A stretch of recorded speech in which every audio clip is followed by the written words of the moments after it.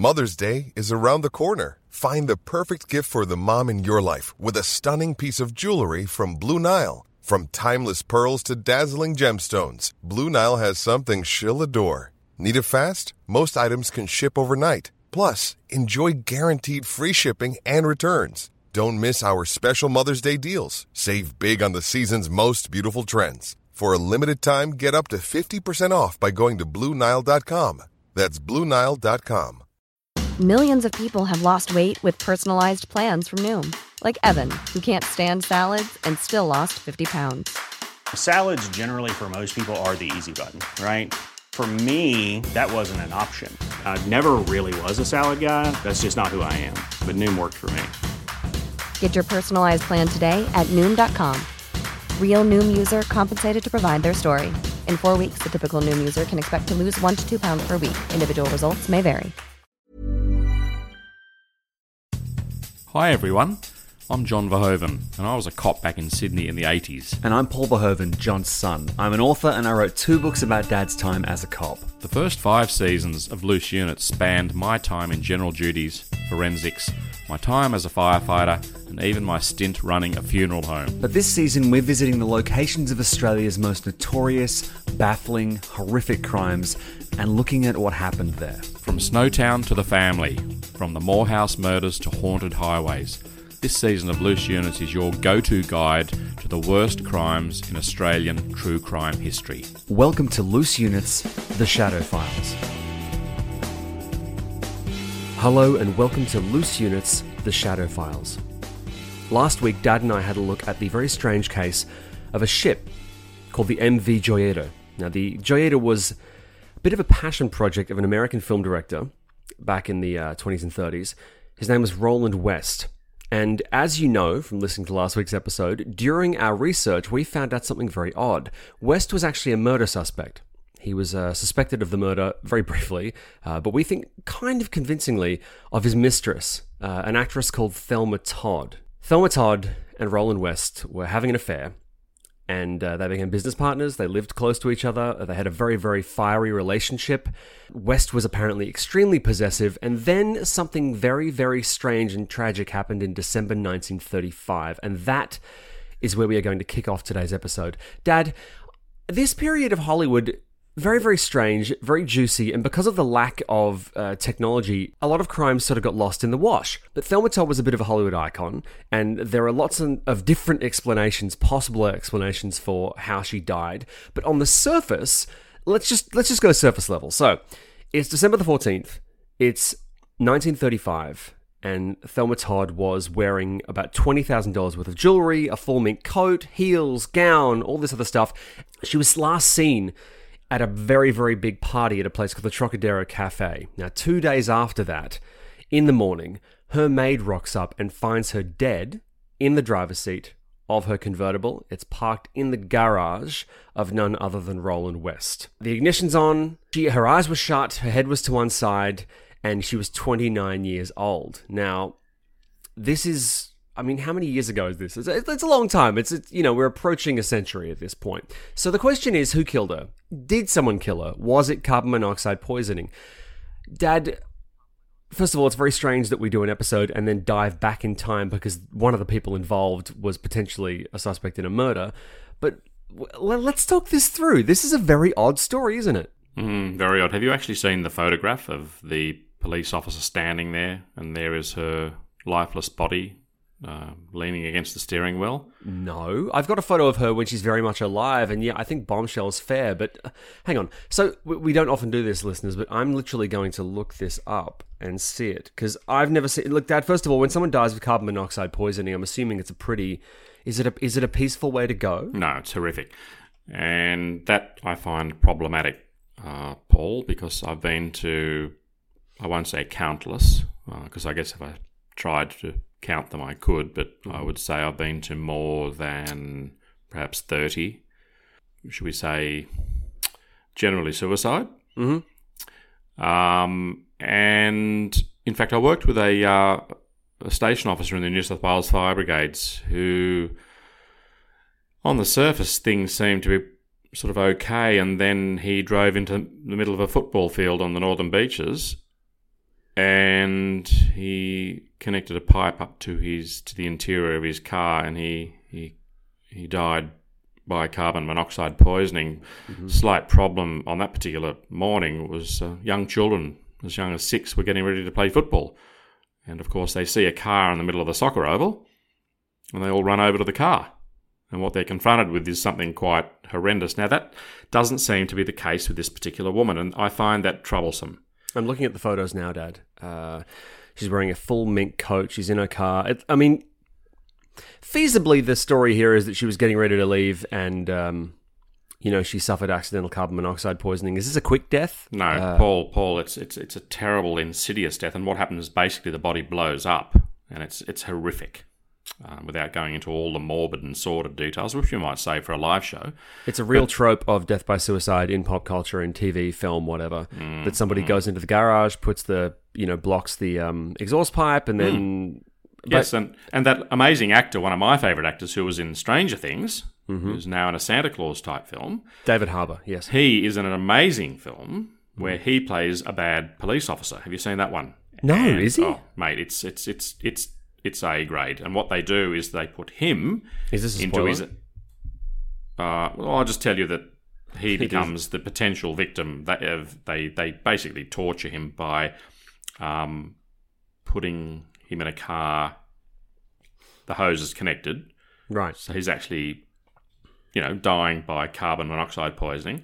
And then every now and again they wind the window down and sort of say, "Are you ready to talk?" It's brilliant. Right. Okay. Let's get back to Thelma Todd. Okay, so... Yeah. She's an actress. She's got lots of, apparently she had lots of boyfriends. She's a bit of a sex symbol. That's fine. In 1932, she meets up with a guy called Pasquale Di Ciccio. His nickname was Pat. Let's just call him Pat. So they meet in Los Angeles. He is apparently the son of a broccoli farmer from Long Island, who isn't. And he was also a movie producer. And apparently he had mob ties, which would explain his strange nickname. Anyway...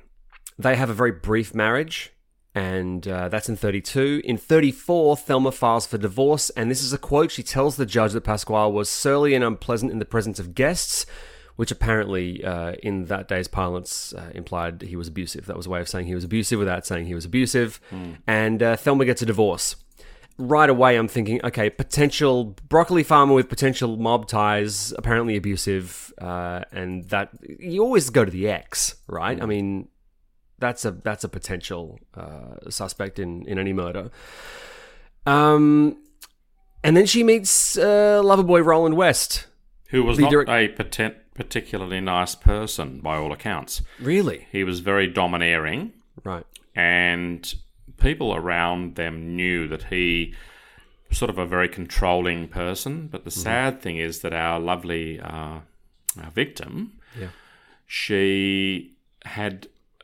issues with her father, and it has been discussed and alleged that her father had abused her. So you think maybe she was drawn to... just someone that was just not particularly nice. And well, that's odd, because she's with... she met Roland West on a film called Corsair, which is a 1931 film, which means she met him while she was still married to Pasquale, the broccoli farmer. So Thelma meets him on the set. She's attracted to him, but at this point, Roland is married to none other than Jewel Carmen. And Jewel Carmen is the woman for whom the MV Joyetta was named. Amazing. Isn't that interesting? So Roland and Thelma strike up a bit of a thing, and they start having an affair. And I'm looking at a photo of Roland West right now. I'm looking at a signed headshot. I didn't know directors and producers could have a signed headshot. Anyway, they have this affair, and it's a bit of a secret, but I'm guessing in that era, gossip travels pretty fast. And Thelma gets a divorce from Pasquale. Yeah. And at this point, I think she realizes she needs to start up a bit of a business so she can actually kind of make money. She's a bit of a realist, and apparently at this point she'd made over 100 films, but you can't make a living as an actress your entire life, especially in that era. So in 33, she opens a restaurant And the plan was to have that fund her retirement. She's 29 at this point, so we're getting quite close to the date of her death. The restaurant was called the Sidewalk Cafe. Now, the cafe, if we look at a map of the murder scene, Dad, can you see how close the cafe is to her house? Yes, I can. Have you seen a photo? If you look at a photo of it, at the front, it's literally called Thelma Todd's Cafe. The front of this place has her name on it, and behind it, just up the hill, is her house, where she was found dead. The address, for anyone who is inexplicably in the area and is perhaps curious, is 17575 Roosevelt Highway, which is now the Pacific Coast Highway. So there's a nightclub upstairs, there's a cafe downstairs, and there's an apartment upstairs in which she lived with Roland and his wife, which is interesting. Now, he makes a bit of a scene right that night. Yeah. And he says... You mean the night of the potential... Night of the... Yeah. Okay, yeah. And he says to Thelma that I want you home at 2 a.m.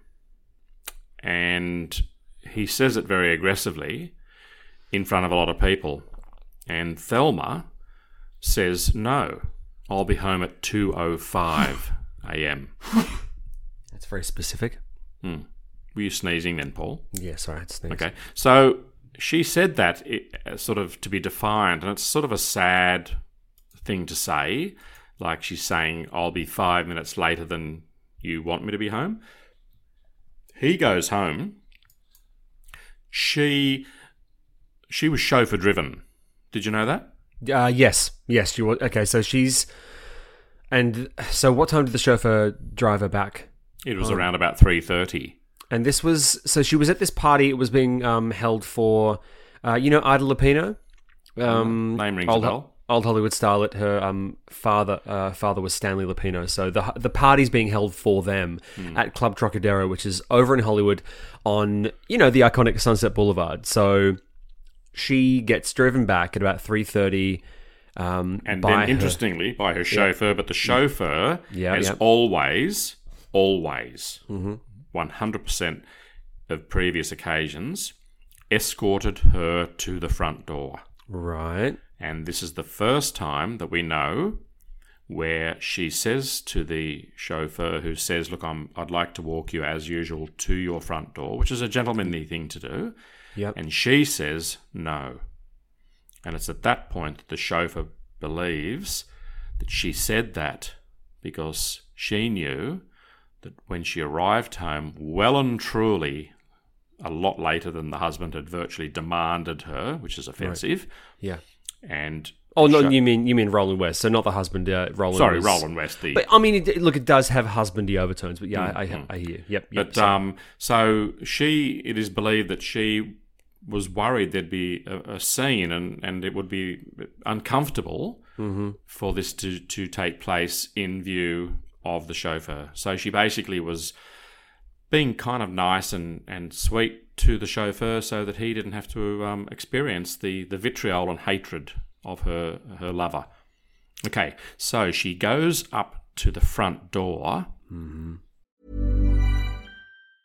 If you thought the only way to get a more defined jawline with natural-looking results was through surgery, think again. Juvederm Volux XC is a non-surgical injectable gel filler that improves moderate to severe loss of jawline definition and can help you achieve natural-looking results with little downtime. Even better, this improved definition lasts up to 1 year with optimal treatment. No maintenance required. Improve jawline definition for a smooth, sculpted look with Juvederm Volux XC. For important safety information and to find a licensed specialist, visit Juvederm.com. That's JUVEDERM.com. Not for people with severe allergic reactions, allergies to lidocaine, or the proteins used in Juvederm. Common side effects include injection site redness, swelling, pain, tenderness, firmness, lumps, bumps, bruising, discoloration, or itching. There's a risk of unintentional injection into a blood vessel, which can cause vision abnormalities, blindness, stroke, temporary scabs, or scarring. Talk to a licensed specialist to find out if it's right for you.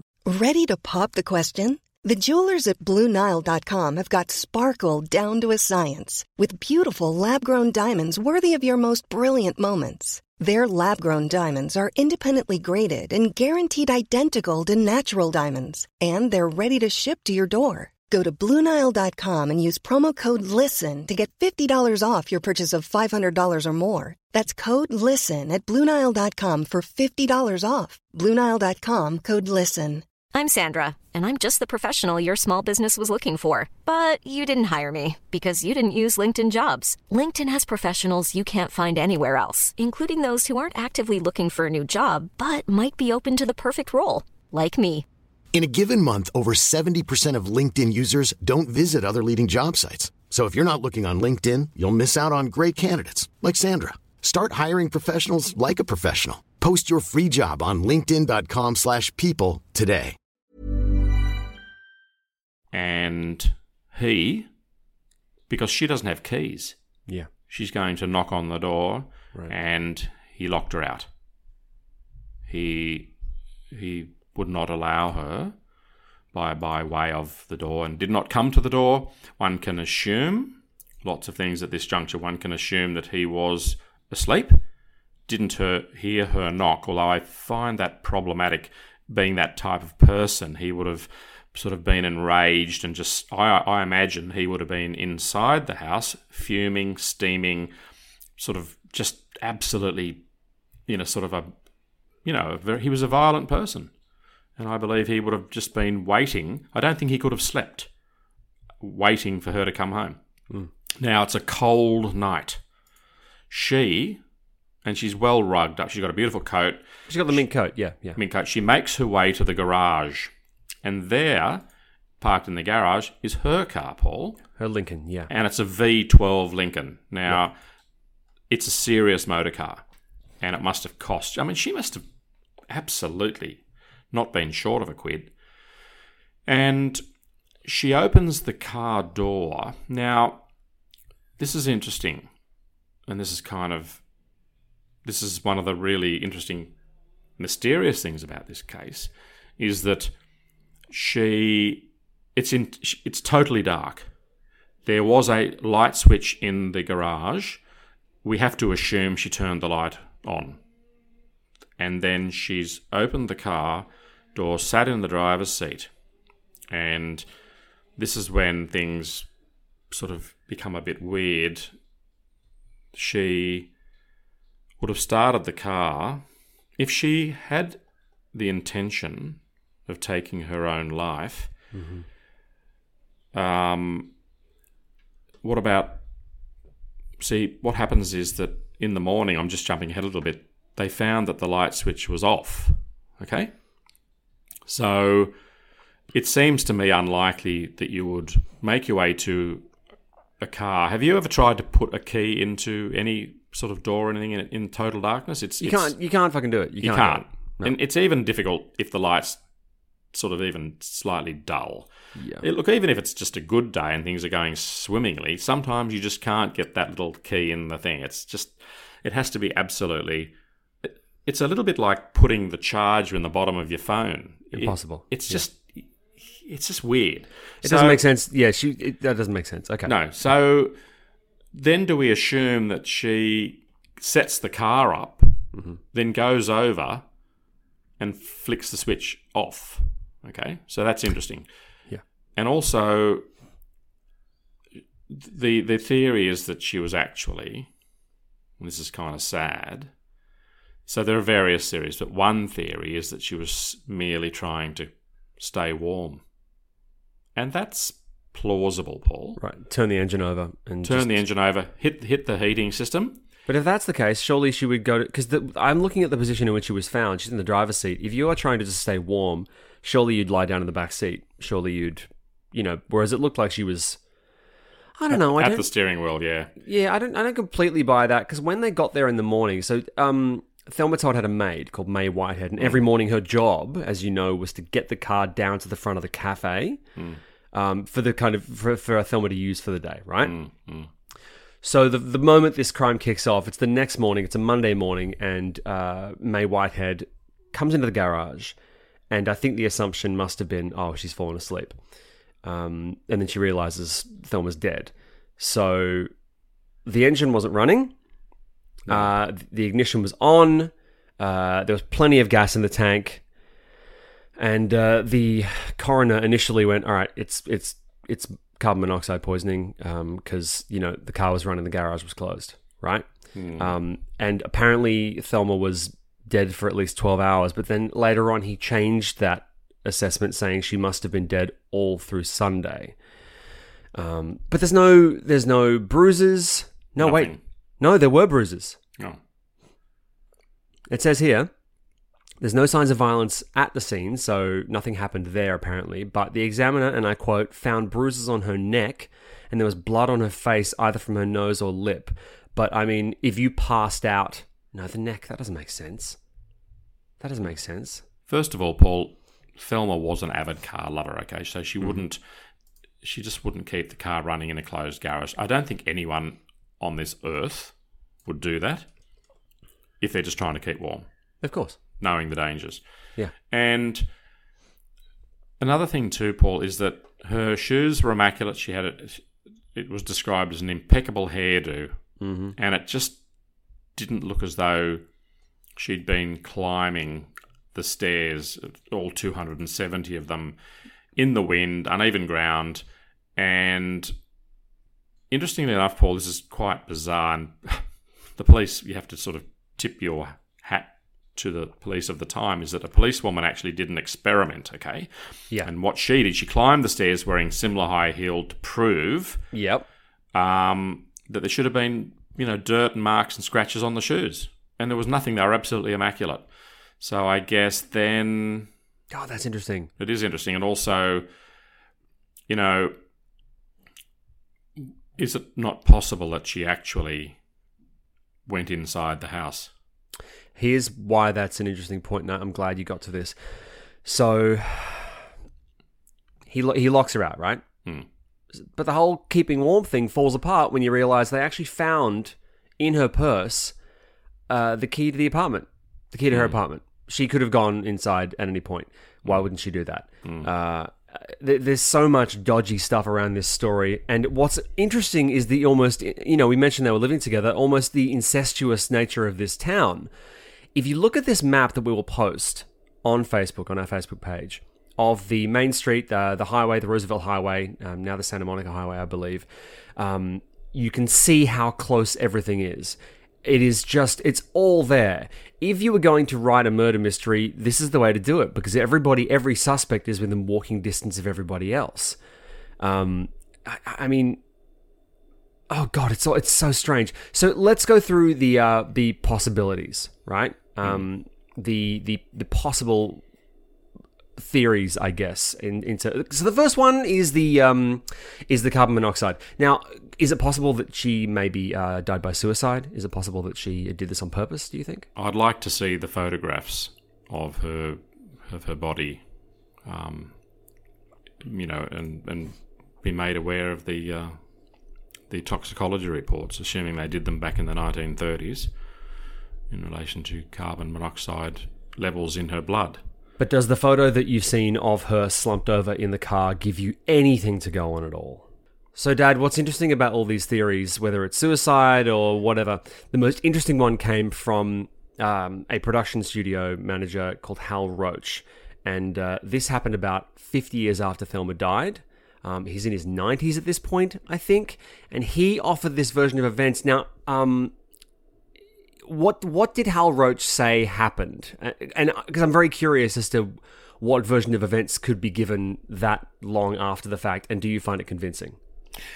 Look, 3 police officers come into the office. This is from this guy remembering it 50 years, which is a long time, but I don't think you'd ever sort of... This is forget obviously that, you wouldn't forget it. And the story goes that the 2 of them had a relatively small fight.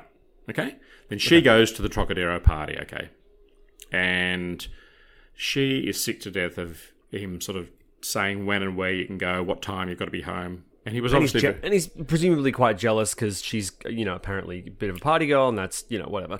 But apparently, he like we said, he was quite possessive, quite intense. That's right. Yep. And then West had locked her out, okay, to teach her a lesson, which is terrible. In fact, that's something that Christine's stepmother used to do.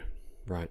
She used to lock her out if she was late and Christine had to spend the night in the laundry, which sounds sort of Dickensian and abusive, frankly. Shocking.